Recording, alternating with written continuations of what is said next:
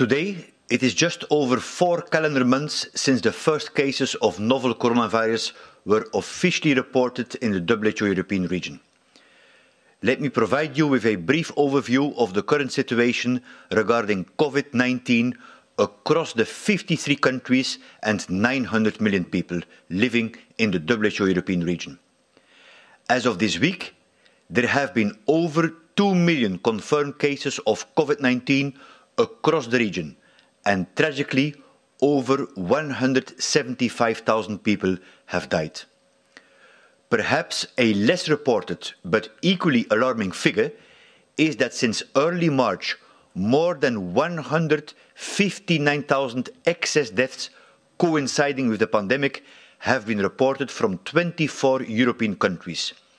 These are deaths above and beyond what we would have expected normally at this time of the year.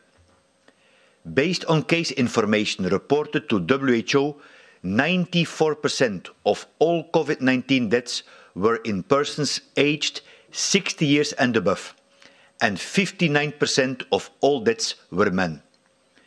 97% of all deaths with information available had at least one underlying condition, with cardiovascular disease the leading comorbidity. I wish those who are ill from the disease a full and speedy recovery, and I send my deepest sympathy to the people who have lost beloved ones to the virus. Let me also repeat my heartfelt gratitude to those on the front line, in health, social and other services, working relentlessly to save lives. Over the past 14 days, cumulative cases in the European region have increased 15%, and the region still accounts for 38% of cases and 50% of deaths globally. The 5 European countries reporting the highest cumulative numbers of confirmed COVID-19 cases over the past 14 days are the Russian Federation, the United Kingdom, Turkey, Belarus and Italy. Spain, Italy, the UK and France continue to account for 72% of all COVID-19 deaths in the region.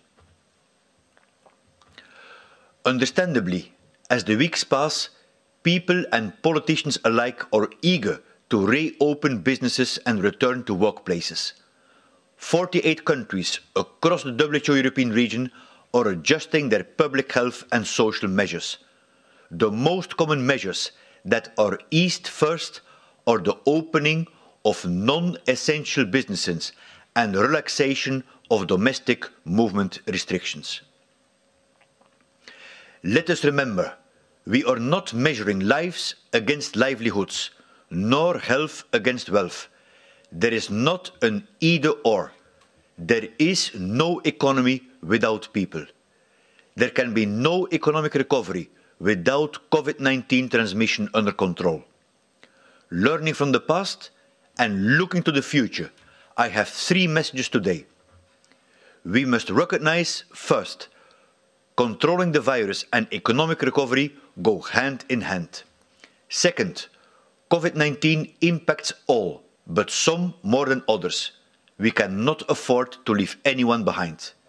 And third, we can build back better, a different economy that is more equal and inclusive. My first message: the best way to protect the economy is to protect people. Europe is entering an economic recession. Economic output is set to collapse in the first half of 2020, with most of the contraction taking place in the second quarter. It is then expected to pick up, assuming the virus is controlled. According to the EU's spring economic forecast, and I quote, GDP is forecast to contract by about 7.5% this year, far deeper than during the global financial crisis in 2009, and to rebound by only 6% in 2021. This rebound, however, would leave the European economy at the end of this forecast horizon about 3% lower than the output level implied by the autumn forecast. At WHO, We are concerned that countries will respond to this crisis in the same way they did to the recession 10 years ago. Many countries in Europe responded to that crisis by cutting public spending on health. Between 2008 and 2013, public spending on health per person fell in around half of the countries in our region. Those cuts prevented many people from accessing the healthcare they needed.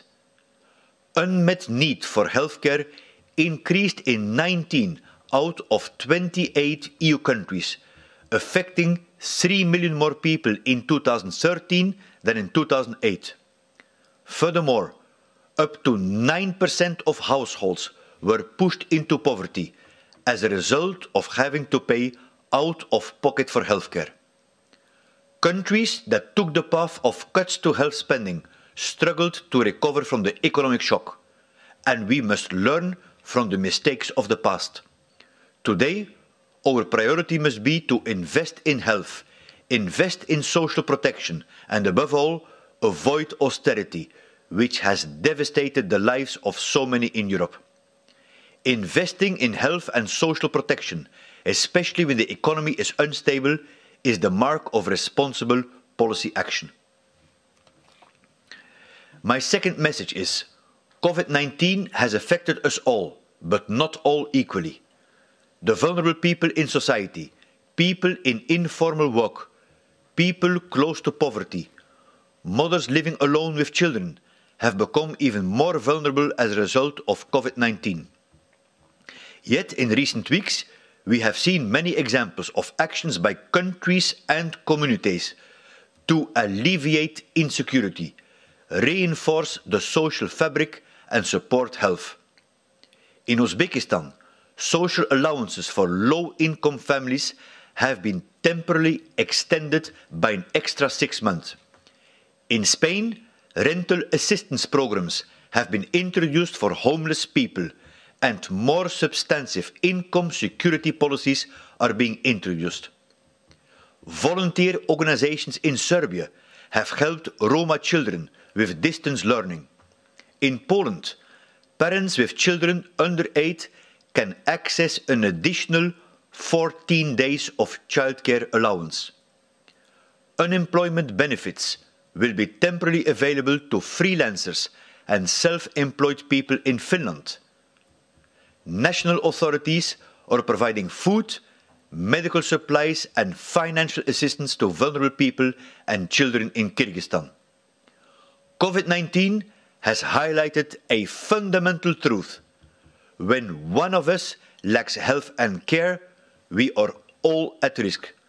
No one is safe until everyone is safe. And policymakers have choices, even in the most difficult circumstances. We cannot afford to leave anyone behind.